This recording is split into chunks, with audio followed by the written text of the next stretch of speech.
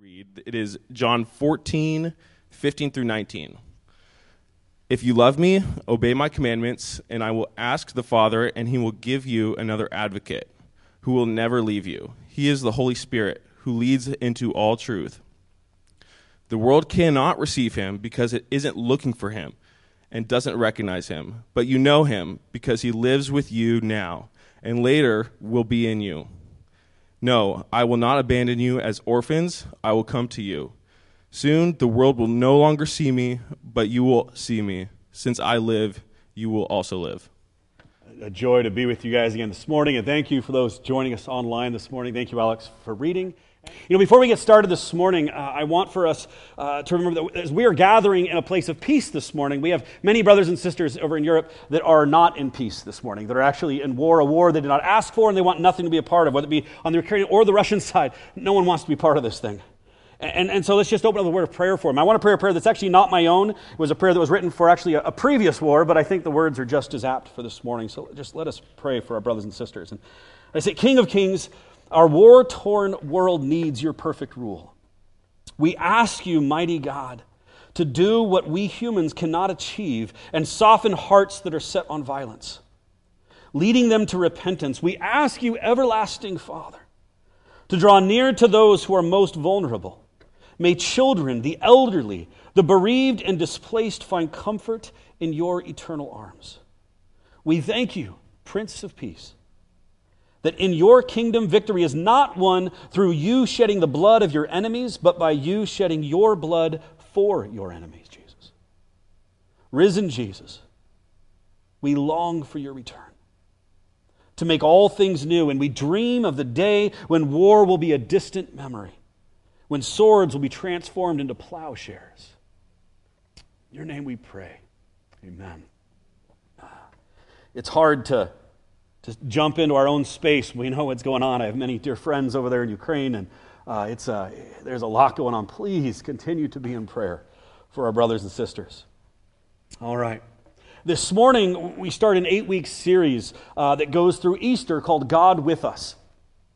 And we're going to be looking at John chapters 14 through to 17 as Jesus gives his final teaching to the disciples and his prayer over them before his crucifixion. And we're going to build off the fall series. We looked at the incarnation of Jesus. And if you remember, the Christmas series was actually with the same title of God With Us, looking at Jesus coming as a baby to this world. And now we want to look at the next stage of that as we enter into John 14 to 17, where Jesus speaks about him coming with us in the presence of his Holy Spirit.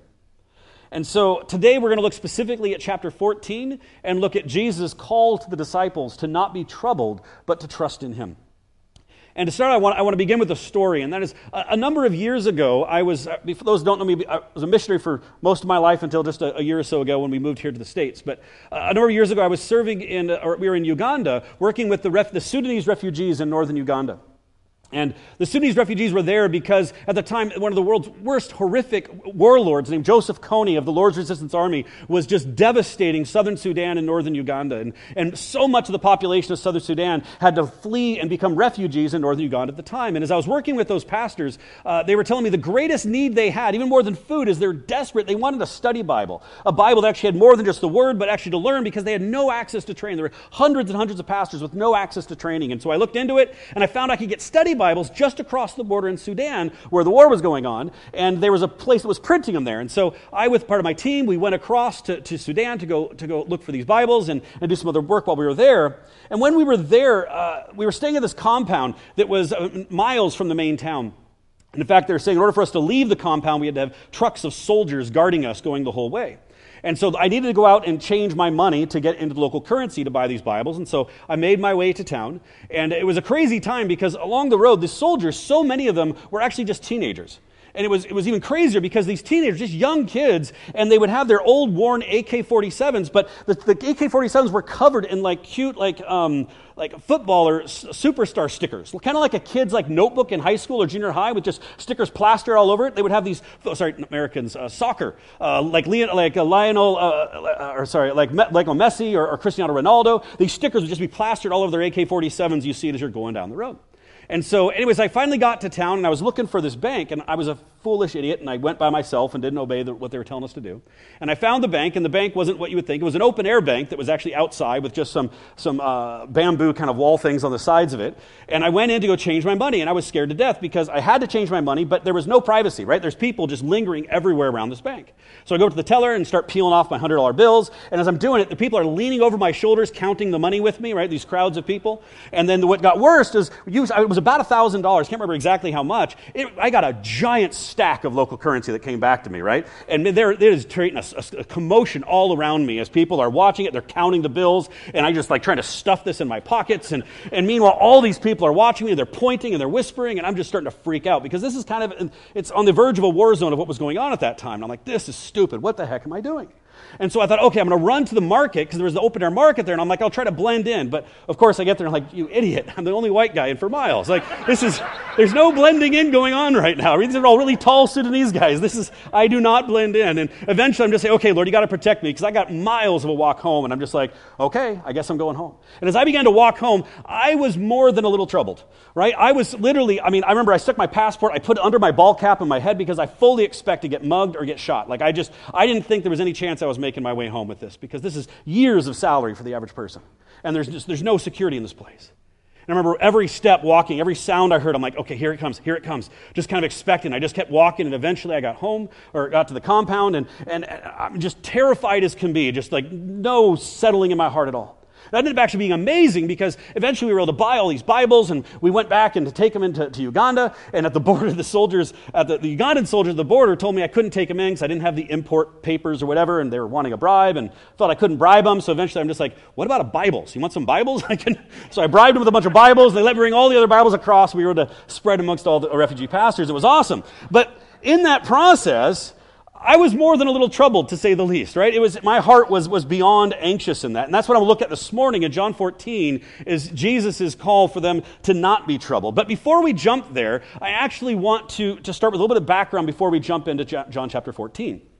And that's, before we get to 14 to 17, before that's John chapter 13, right? Not hard to figure out. And in John chapter 13, it's the story of Jesus washing the disciples' feet, and then the Last Supper is there. But then immediately following that is where Jesus tells the disciples that he will be betrayed and he'll be killed as a result of it, right? That he is leaving them and he's about to die. And after he tells them that, Peter says, never, this will never happen. And he says, no, Peter, even you, his most passionate disciple, Jesus says, you're in fact going to deny me 3 times tonight, just this evening in the next few hours. And that is the lead up to chapter 14 as we jump in. And so to set the scene, imagine how the disciples are feeling as we enter into John chapter 14, right? The leader that they have followed their entire life, given their lives to, has just told them that he is going to die very soon and that they can't come with him. And that he's going to, and even one of the most passionate disciple won't even be able to hold on to him. And they are confused, they're angry, they're freaking out. Troubled would not begin to describe how they're feeling at this point. Right? They have left everything for Jesus. Think of Levi, the tax collector. He left his tax collecting job. He gave away most of his money as a result of it. And now Jesus is saying he's leaving and it's all over. And to top it all off, Jesus hasn't even destroyed Rome yet, which was the whole reason they were following him to begin with. And so coming into this, Jesus just laying this bomb on them, saying, it's over, I'm done, I'm going to go back to be with my Father. They are discombobulated, they are freaking out, they are troubled beyond belief. And so the next 4 chapters, Jesus is going to lay out for them that they don't need to be troubled, and why. And that's what we're going to look at today as he jumps into this. And so let's look at Jesus' response. In John chapter 14, verse 1, he says, do not let your hearts be troubled. Trust in God, trust also in me. Again, they're in anguish, and Jesus commands them, don't let your hearts be troubled. Don't be anxious. They'd be thinking, yeah, right? They'd be thinking, you just told us you're going to be killed and that we're not even going to be able to follow you and you're leaving us? You mean don't be worried? I think if there's any time to freak out, now would be a good time to do that, right? Just don't be troubled isn't really a good answer. Could you imagine me saying as I'm walking back on that dusty road with all that money just stuffed in my pockets and just someone tell me, oh, James, don't be troubled. That's not going to go very far. Someone whose loved one is about to die of cancer or someone who can't pay their bills that week, just tell them, oh, don't be troubled. That's not going to go so far for someone that's in that position. But Jesus doesn't just stop there. He says, do not be troubled, trust in me and trust in the Father. And obviously this is the answer. It's the big picture. They recognize that God is in charge and he's with them. And they need to have faith that God is there with them. And as I was prepping this week, one of my things is when I prep, I believe as a teacher, as a preacher of the Word, I have to let messages go through me before I ever share them. And so I was spending this time early this last week, and just really praying and saying, okay, Lord, where am I troubled, right? Because I have this fundamental belief that it's not okay for me to get up and say, 20 years ago I struggled with pornography, but now I'm great, right? I need to have something recent of where am I recently wrestling with God? And I'm going to share with you what the Lord showed me in my heart. And some of it's a little embarrassing, it's my own weakness, but it's just where I'm at. And the Lord, as I prayed, and I said, Lord, where am I troubled right now? Just like, what are the things that my mind continue to run away with? And there were 4 main areas that, as I was praying, the Lord kind of revealed to me that's going on in my heart that I need to trust in Him more. And the first one, if you know any of my story recently, is definitely, it's watching my father and his battle with pancreatic cancer just continue to get worse. And this one, I'll be honest, just sucks. I've never had trouble in my life like this one. Right? My father is my closest friend next to my wife. And a big part of us even moving to America a couple years ago was to spend time with family, specifically with my dad. The dream, my father used to be a pastor. We've always dreamed that one day we'd do ministry together. And finally, after 25 years of ministry overseas, I was going to come back and he'd be up here preaching. He's an incredible piano player and worship leader, and he'd be a counselor. He's an amazing counselor. The dream was we'd be able to regularly go on long motorcycle trips together, and he'd teach my kids how to weld and how to fix literally anything. And I was so stoked about that, and to watch his health just decline week after week has been beyond agonizing and troubling to my spirit beyond no end. And watching my mom to deal with so much of this reality, this one hurts. And I'll be honest, that's one of the top things that I am troubled with at the moment, where my anxieties run. Number 2 would be, this may sound a little more simple, but it's been watching housing prices rise and skyrocket the last couple years. We came and didn't buy a house when we first arrived, so that would be foolish. Let's just figure out the lay of the land. And what a dumb decision that seems to be, right? And every time I open up with Zillow, my heart just kind of skips a beat as I realize, oh my goodness. I have a finance degree, I'm a futurist, I'm a planner, and I just can't see any possibility of how we're ever going to own a home in this market and be able to have it paid off before we retire. I'm just like, Lord, I realize that's weighing on my heart. My third thing that the Lord was really showing me was my desire for my boys. I have a 4, a 6, and a 9-year-old boy, for them to know Jesus in a way that is rooted so deeply that they'll never let go. I have so many friends, and I know many of you here, who are better parents than I will ever hope to be. And yet, even with all the best efforts they've taken, their kids still, as they've gotten older, have walked away from the Lord. And that just breaks my heart. And I pray so fervently, so frequently, Lord, capture their hearts. Do not let them walk away. May it not be my faith, but their faith, right? That'd be number 3. And number 4 is the one that's actually the most consistently, the one that keeps me awake at night the most. And that's the one that is just, Lord, how do we reach those who don't know you here in Bothell, in Everett, and Mill Creek? Right? There's so many that don't know you, Lord, and I don't know the right strategy. I don't know the right way, and so many sleepless nights. I'm up at 2 or 3 in the morning just praying and just saying, God, show us what it means to reach our community around us. And for me, these are the things right now that are, as I'm just praying, are just constantly going through my head to different places, and if I'm not healthy and not turned to the Lord, they can kind of go crazy for me. And so Jesus' response right here is so beautiful for the disciples, because he says, trust in the Lord, trust also in me, or my Father. But verse 2, he's going to start giving the answer to that it's not just some big generic answer, but here's his response in verse 2. He says, my Father's house has many rooms. If that were not so, would I have told you that I'm going there to prepare a place for you? And if I go and prepare a place for you, I will come back and take you to be with me, so that you also may be with me where I am.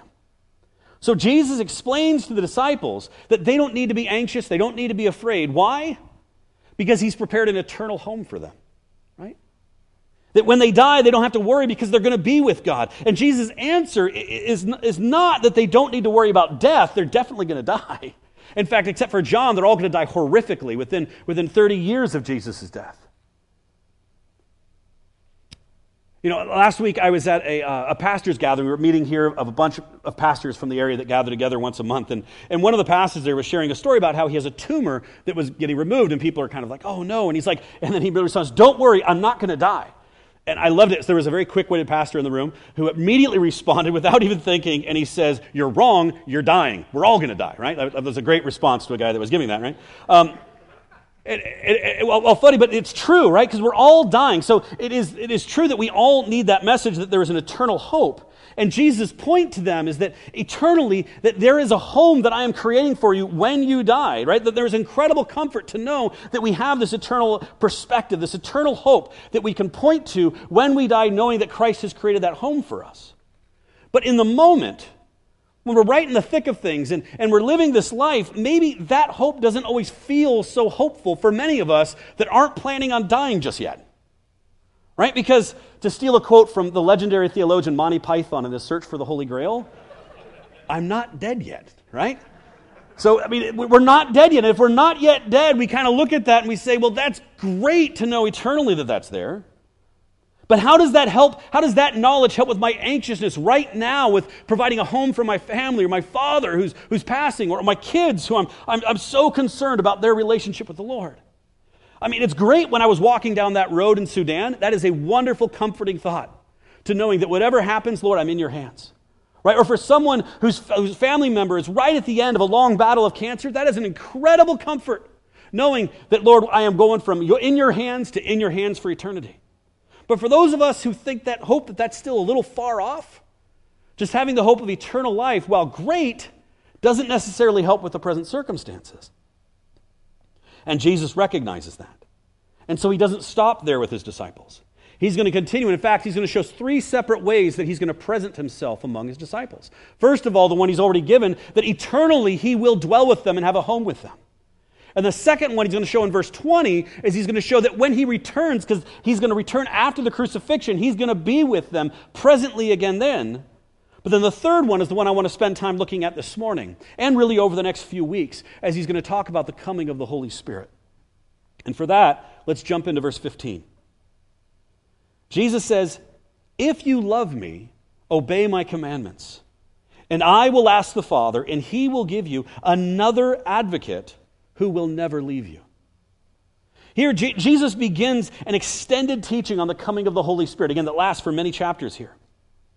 But notice that he begins this, and he's going to say it multiple times later on, he begins this teaching on the Holy Spirit by saying, "If you love me, obey my commandments."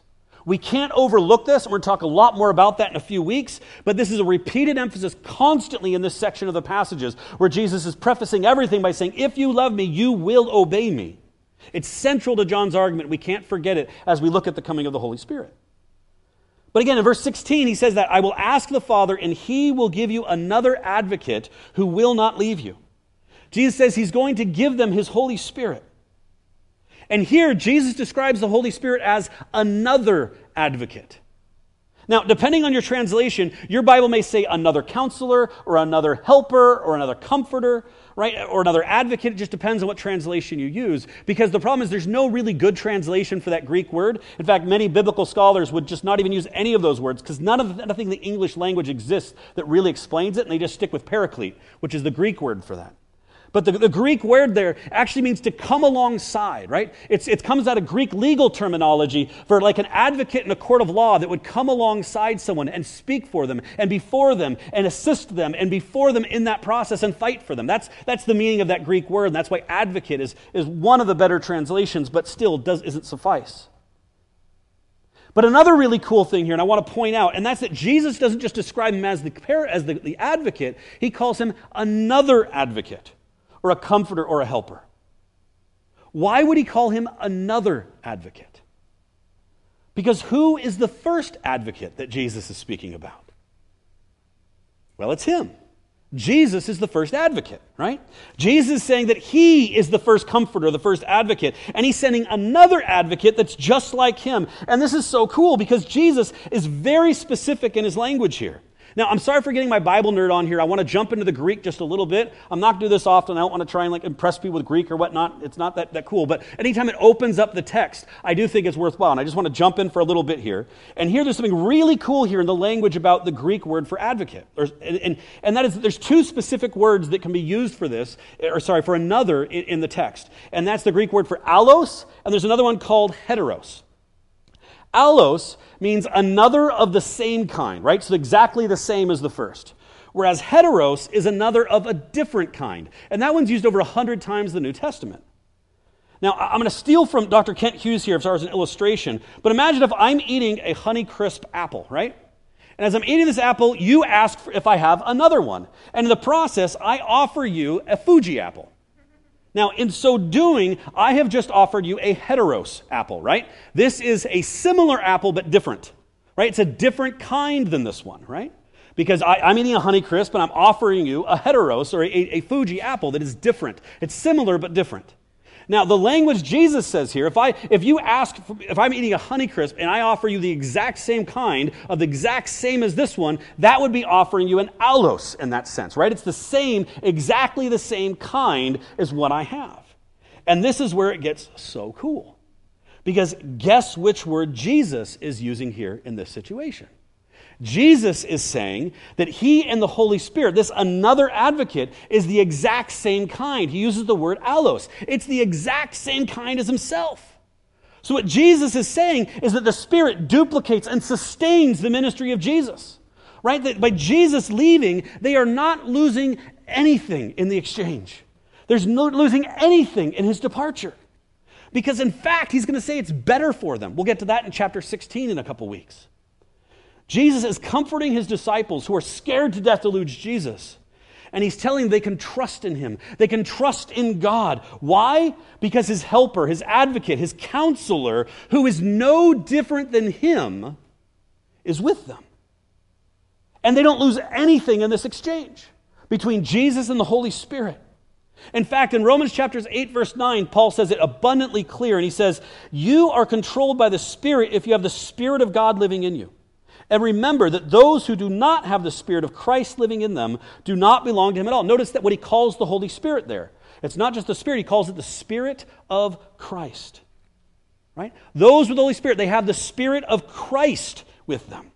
So Jesus is telling the disciples, the Holy Spirit is my very presence, and it's with you. They won't lose out on anything in this exchange of Jesus standing next to them and the Holy Spirit dwelling with them. Jesus is saying that his work doesn't stop when he leaves the earth, but it just keeps going through his working Holy Spirit in their lives. His Holy Spirit will continue his work and sustain all of what Jesus began through the disciples when Jesus leaves. And he says all they have to do is ask him and he will do it. And he says that a bunch of times in the following chapters. And then in chapter 14, verse 23, Jesus makes it abundantly clear why they don't need to be troubled. I mean, he's already told them that he'll dwell with them eternally. He's told them he's returning after the crucifixion. And look at what he says in 23. He says, Jesus replied, all who love me will do what I say. My Father will love them, and we will come and make our home with each of them.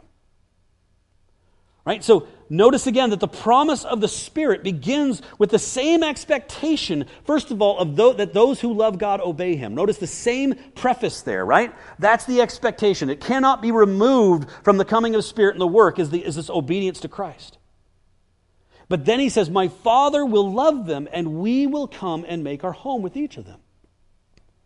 The Father and the Son will come and dwell within each of those who are his followers. Not just come alongside, but make their home to dwell with them. Now, where did we read this before about God dwelling and making his home with the disciples? Remember, it was back in John 14:2. Let's look at that one again. It said, in my Father's house are many rooms. If it were not so, would I have told you that I go before you to prepare a place? Jesus said they don't need to be troubled because he will make his home with them for all of eternity when they get to heaven, right? And that's awesome.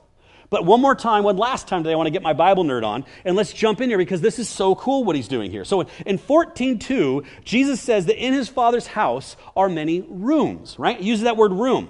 Now, if you grew up in the King James Bible as being your Bible, you would have heard that translated as mansions, right? That's if you heard, in my Father's house are many mansions. And that's really an unfortunate translation. It comes because at the time when King James was written, the word mansions just meant dwelling. And in the Latin Vulgate, which was the Latin translation at that time, it translated this word for dwelling as mansiones in Latin, which eventually got translated to mansions. And so that's where we get this unfortunate translation today, where there's so many people go around saying, I'll get mansions in heaven, right? But I'm telling you, the disciples were not excited about getting some fancy house in the sky. Right? Nowhere in Scripture, I'm sorry to say, does it say anything about us getting mansions in heaven. That is not in Scripture. No matter how many songs or hymns we sing about it, it's not found in Scripture, right? It's not there. And because that's not the point Jesus is making. He's not excited about them finding out they're going to get a big mansion or some other stuff in the sky. What he's telling them is, what do they get? Jesus. They get him. He is the prize. He is the reward, not all this other stuff that they're looking at. And sadly today, so often that is the thing the church focuses, all the shiny stuff we think we get in the mansions and all the other things, and we forget that what Jesus is offering us isn't all this stuff. He's offering us himself. And so Jesus tells them that for eternity he will dwell with them in 14:2. And again, that room for mansions that's translated in King James, it's a dwelling place. And it's a unique Greek word that's only used 2 times in all of Scripture.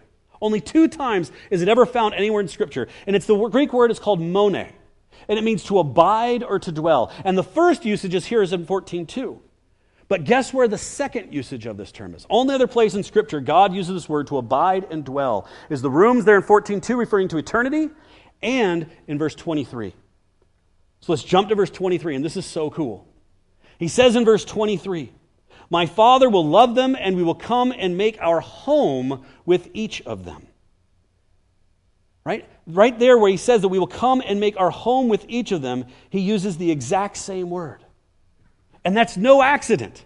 Jesus does this on purpose. He's intentionally telling them that he is saying that it's not just when they die that they will dwell with Jesus. But when the Spirit comes, that exact same dwelling happens here and now, not just then and there. Jesus and the Father will dwell with them in the same way that he will for eternity, he says, when the Spirit comes. He will make their home with them here on earth. The Father and the Son will abide with them through the Holy Spirit in the same way that he will for eternity. The disciples don't have to wait to die to experience Jesus' nearness. They don't have to wait for eternity to dwell intimately with Jesus. But when the Spirit comes, they can dwell with him in intimacy and beauty when the Spirit comes, because he makes his home then right with them. They don't need to fear his departure. They don't need to fear persecution to come. They don't need to fear any of that, because he will be as close to them as he will as in eternity when his Spirit comes here and now. The disciples' greatest longing was to have Jesus come and be with them, to have fellowship with him. And that's why Jesus tells them not to be afraid. It's why he tells them that they can trust him, because it's not about mansions in heaven. It's about being with Jesus. And so in 14:23, he explains that they do not have to wait until they die to experience that, because Jesus came to dwell with them here and now through his Spirit. And his fellowship, the fellowship they long for, will actually increase when Jesus leaves physically and brings his Spirit, not decrease. We're going to look at this much more next week when we jump into the first half of chapter 15 and abiding in Christ. But therefore the disciples don't need to be troubled, because Jesus is coming back at the resurrection, yes. He's going to dwell with them for eternity, yes. But while they remain here on earth, he's going to dwell with them. They don't have to wait for heaven. And in this rest of chapter 14, he's going to give so many examples of things the Spirit's going to do through their lives while they're here. And you don't have to write all these down. I'm going to put them in a list. You just go to our website under sermon discussions. All the slide notes are there, so you don't have to try and fly through it. They might not be there today because Margaret, I think, is out of the office on Friday, so it might be up there on Monday morning when she gets in. But they'll be up there soon with the discussion questions as well. But in John chapter 14, here's things that it says the Spirit's going to do in John chapter 14. First, it says he's going to come alongside them as an advocate in verse 16. Right? He's going to come along and build them up and encourage them. It says that Jesus and the Father will dwell with them through the Holy Spirit in verse 23. It says the Spirit will enable believers to do miraculous works just like Jesus. Why? Because his Spirit is now with them. So they're going to continue to do the stuff Jesus did, because it's not them doing it, it's Jesus doing it through him. Same Spirit, and Jesus is going to do the work through them. It says then the Spirit will bring in the Spirit of truth in 17. It says the Spirit will bring comfort in verse 18 whenever they are alone or in pain. It says in verse 26 that he will teach them all things. In verse 26 also it says he will remind them of all the things Jesus said and did. You see, the Spirit doesn't just give new crazy revelations, but the Spirit brings understanding to all that Jesus did and said. In verse 27 it says that he will bring God's peace. And this is just chapter 14. We're going to get much more into 15, 16, and 17 as well. And so we see that at no point does Jesus stop working in this process when he leaves. This is Jesus' view, and it's his encouragement to the disciples that are terrified that he's leaving, that he just continues his work on earth through dwelling with his children. Jesus doesn't miss a beat. He just picks up where he left off and keeps on working through the disciples and through his people. In fact, he says he's going to do even greater things through them when he leaves. Not less. It's going to get better, is what Jesus says. I mean, look at verse 12. He says it explicitly. He says, I tell you the truth. Anyone who believes in me, notice anyone, not just the disciples, anyone who believes in me will do the same works I have done and even greater works because I am going to be with the Father. How amazing is that? Because Jesus now dwells in all believers, he's going to do even greater things in his departure than when he was physically there. Now, that doesn't mean he's going to do greater miracles than raising the dead or walking on water or defeating Satan, right? We don't go around trying to out Jesus and performing crazier things than he did. But the point is that Jesus, when he was on earth, he was restrained by being in incarnate to human form, and he was in one place at one time. But now the restraints are off. He is now indwelling the life of every believer at all times, he can be in all places. And now he can enable believers, every believer, no matter where they are. They don't have to stand in line to reach them and like the disappointed people who had to leave without ever coming to Jesus. Instead, all believers across the world simultaneously can experience fellowship with Jesus the way he intended it to be. They can gain freedom from sin. They can share him boldly. They can see him perform miraculous works through them and healing and delivering and restoring. They can now allow them to radically love one another and to walk in obedience to Jesus, all because Jesus is now with the Father and dwelling with us, the Holy Spirit. So the disciples, therefore, don't need to be troubled because Jesus is not going anywhere. In fact, he's moving closer, not further away. So what about us today? Is it any different for us? Well, no. What he says of the disciples is true of us today. The Holy Spirit still duplicates and sustains the work of Jesus today. The Spirit of Christ makes all of Jesus available to us today. God with us to do the work of Jesus today. He's made his home with us, whether we acknowledge him or not. And we do not need to be troubled. Why? Because Jesus is not out in the cosmos somewhere in some distant place trying to hear our prayers over the noise of all the others, but he is right here closer than we could ever imagine. I remember one time when one of my boys got lost in a crowd and we were looking for him, and finally we found him. When we did, he was terrified, just sheer terror, and crying and crying and crying. When we finally found him, we hugged him. He grabs a hold of our leg and holds on to us, and all of a sudden he just calmed down. Why? Because he knew he was safe in our arms. He knew he didn't have to be afraid because he found us and he was with us. And it's no different for us with Jesus. Jesus says in verse 18, he says, "No, I will not abandon you as orphans. I will come to you." Jesus is with us. I love it. The biblical scholar, Dr. Gary Burge, he puts it this way. He says, the Christian experience of the Holy Spirit cannot be viewed apart from the experience of Jesus. To experience the Spirit is to experience Jesus. Right? This is the gift God has given us. We do not have to be afraid because Jesus is with us.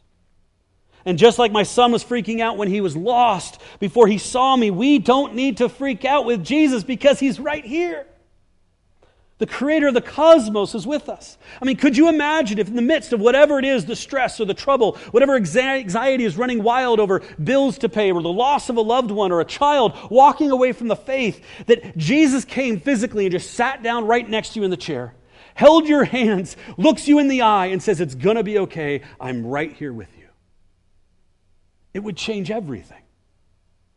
To have him just sitting next to us, holding our hands. Like Peter, when he falls down outside of the boat when the storm is there and Jesus reaches out and grabs him and holds on to him. Everything becomes clear when Jesus holds his hands. And Jesus' whole point in this passage is, I'm right here with you. You don't need to be afraid. I'm right here with you. I'm closer than if I was holding your hands and looking you in the eye. Because now I no longer come aside, I dwell within you through my Holy Spirit. Jesus, our comforter, our counselor, our advocate, our helper, is right here, right now with us through his Spirit. And in fact, he says, he wraps up the chapter in verse 27, he says, "I'm leaving you with a gift, peace of mind and heart. And the peace I give is a gift the world cannot give. So don't be troubled or afraid. Jesus finishes the chapter the same way he starts it, saying, you don't need to be troubled or afraid. I give you my peace. And by that he's saying, I give you myself. I'm not just giving you a feeling of peace, but I am coming to dwell with you. The Prince of Peace is going to dwell within us. He offers us himself, the Prince of Peace, not just a temporary feeling. He says, I don't give like the world gives and take it away, but I'm offering you myself. All of me is with you.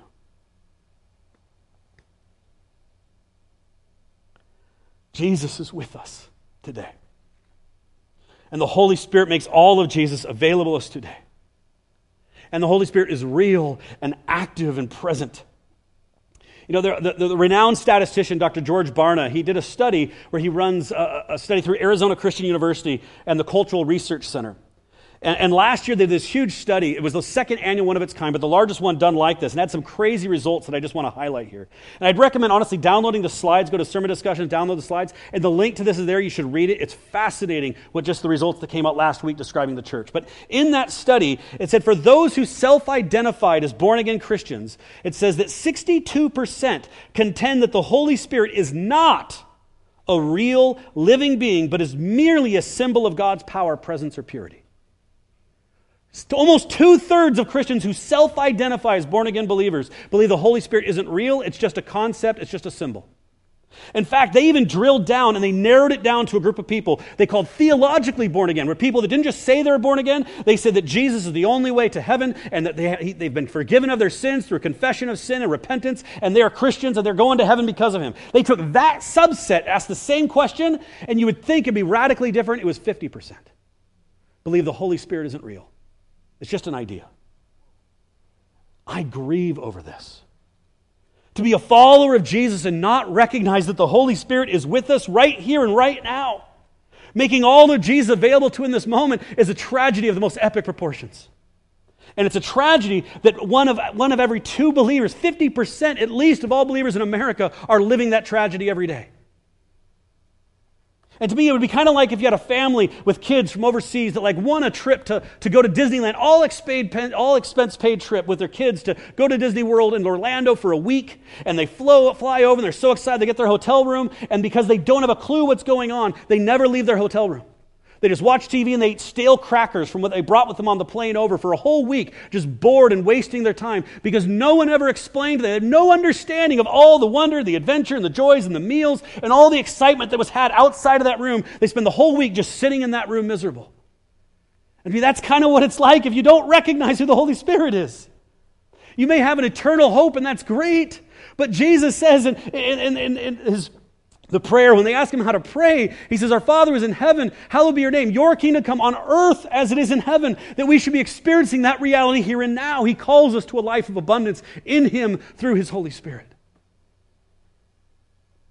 And without the Spirit, we're missing out on Jesus. And I honestly think that so much of the Christian world is living out that reality. Not realizing that he's right here with us, offering a life of abundance in him. That we are not alone. He is right here. And when I think about my own anxieties, as I shared before, and when I focus on them, my brain can just begin to run with that kind of stuff. When in unhealthy ways, I think about my father and his health, or my boys, or home ownership, or reaching the lost. But when I remember that Jesus is right here, closer than if he was standing next to me and holding my hands and looking me in the eyes, I can turn to him to say, Jesus, show me how to trust you with my Father. Show me how to trust you with my boys, that their faith is something that takes off. Everlasting Father, capture their hearts in ways that they will never reject you, Jesus. Jesus is right here, right now. And when I pray, I'm not praying to a distant God who is far away, but a God who is Monet, who dwells with us. He's right here. He has made his home right here. I don't need to get breakthrough to reach him. Talk about Christians all the time. We need breakthrough. I don't need breakthrough. Why? Because there's nothing to break through. He's right here. He's not some distant place where I need to try and find him out there. He's right here. Maybe if I'm living a life of sin and I'm kind of like vomiting all over myself spiritually, maybe I need to wipe off the vomit, repent, kind of wipe the vomit off and open my eyes and remember, oh, you were here all along. When I start freaking out and going a tailspin of anxiety and trouble and all the rest, and I allow my emotions to control the whole thing and I forget he exists, I don't need any breakthrough. I just need to open my eyes and say, oh, I'm sitting in your lap. You're right here, Jesus. Help me to see the reality of your presence is right here with me and I can trust you. Jesus says he'll never leave us. In fact, his last words to the disciples in Matthew 28, that great commission, says, therefore, go and make disciples of all nations, baptizing them in the name of the Father and the Son and the Holy Spirit, teaching them and teach these new disciples to obey all the commands I've given you. The great commission, many of us have probably heard that. But notice the final words of the book. It says this, and be sure of this, Jesus says to them, I am with you always, even to the ends of the age. And Jesus is with us right now, and he is for us, and he's never going to leave us. It's a beautiful song I've been listening to on repeat a bunch of times this week by Red Rocks Worship called Never Leave. Write that down, put it in your car, blast it, have some time if you want, and just blast it about God. He is with us, he never leaves, and he is for us. Red Rocks Worship, it's called Never Leave. So beautiful. Jesus is with us when we're actively pursuing him. He's with us when we're ignoring him, right? He is with us regardless of our posture. He's with us when we're aware of his presence, and he's with us when we haven't felt his presence in months or even years. So therefore, what's troubling you right now? It may not be being attacked by a kid with like a cute sticker-covered AK-47, right? And that's probably good. But it could be the loss of a loved one. It could be war and rumors of war and geopolitics. It could be a health crisis or pain chronically that won't go away. It could be children who don't know Jesus or financial burdens that you're struggling with. It could be decisions of what next, of where to move, of should I stay in this crazy area under Inslee and all the rest of it. It could be, what school should I go to? What job should I take? Or it could be a marriage that feels hopeless. And every effort we've made, it just seems to not work and we're just discouraged. And all of our efforts bear no fruit. But know this, we're not alone. God is with us. Not at a distance, but he's right here, right now. Closer than he was when he was on earth. He's right here. And he made his home with us, and he will never leave us. And he gives us his peace. So let us trust him this morning. Let us not leave here without turning our attention back to him. And let's take a moment to recognize that Jesus is in our midst and we can trust him this morning right now. Not in some ethereal, hyper-spiritual state or sense that he's way out there, but he is right here this morning. And we can trust him as much as we could if he was physically sitting with us, holding our hands and looking us in the eye. So I want us to take a moment this morning just to pray. And to ask the Lord to reveal to us what's troubling us right now. I'm going to take a moment to pray, and I'm just going to sit in silence, and I want you, as the Lord speaks and as he reveals the trouble, just confess that to him and say, Lord, help me to trust you. Help me to not lose sight of who you are, and that you are right here with me, and that you got this. And may ask for his peace that surpasses all understanding to come upon us. So Jesus, we just come to you right now, Lord.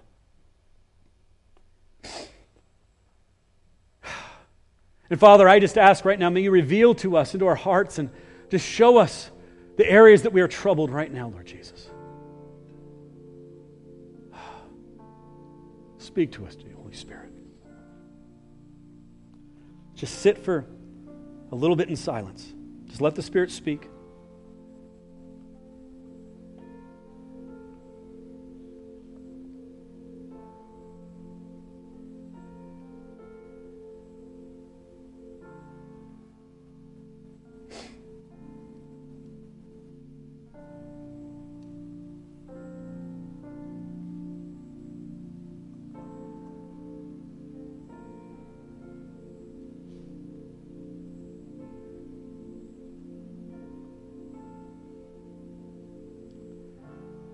Jesus.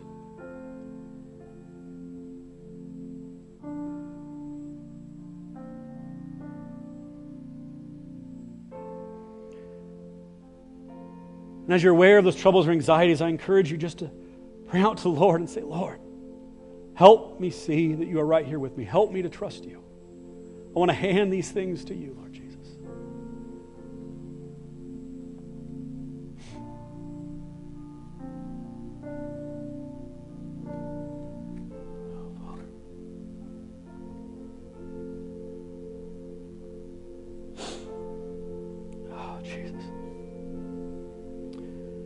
Jesus, help us to trust you.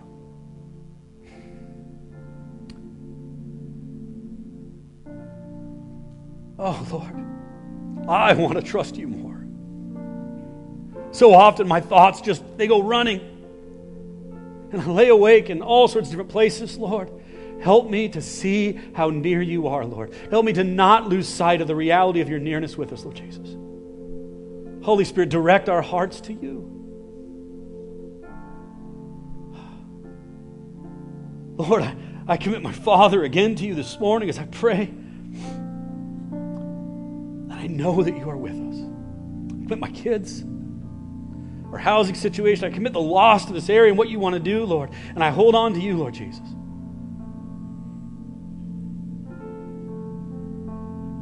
Father, help us to grow in trusting you.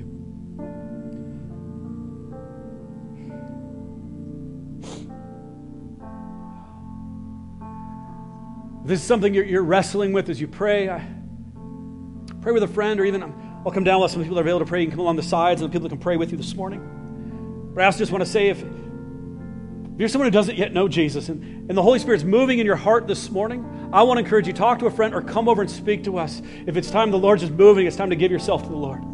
Or even if you've been a Christian for years, and it's been a long time since you've been following again, recommit this morning. Come forward and recommit your life to the Lord. Don't pass this chance of the Spirit speaking to your heart. Jesus is with us, and He's speaking this morning. If you're online, send us a message to our group, and someone will reach out to you. But don't miss this opportunity. Feel free to come forward and pray or worship or get on your knees, whatever it is. But let's put our focus back on Jesus and trust in Him right now. Thank you, Jesus.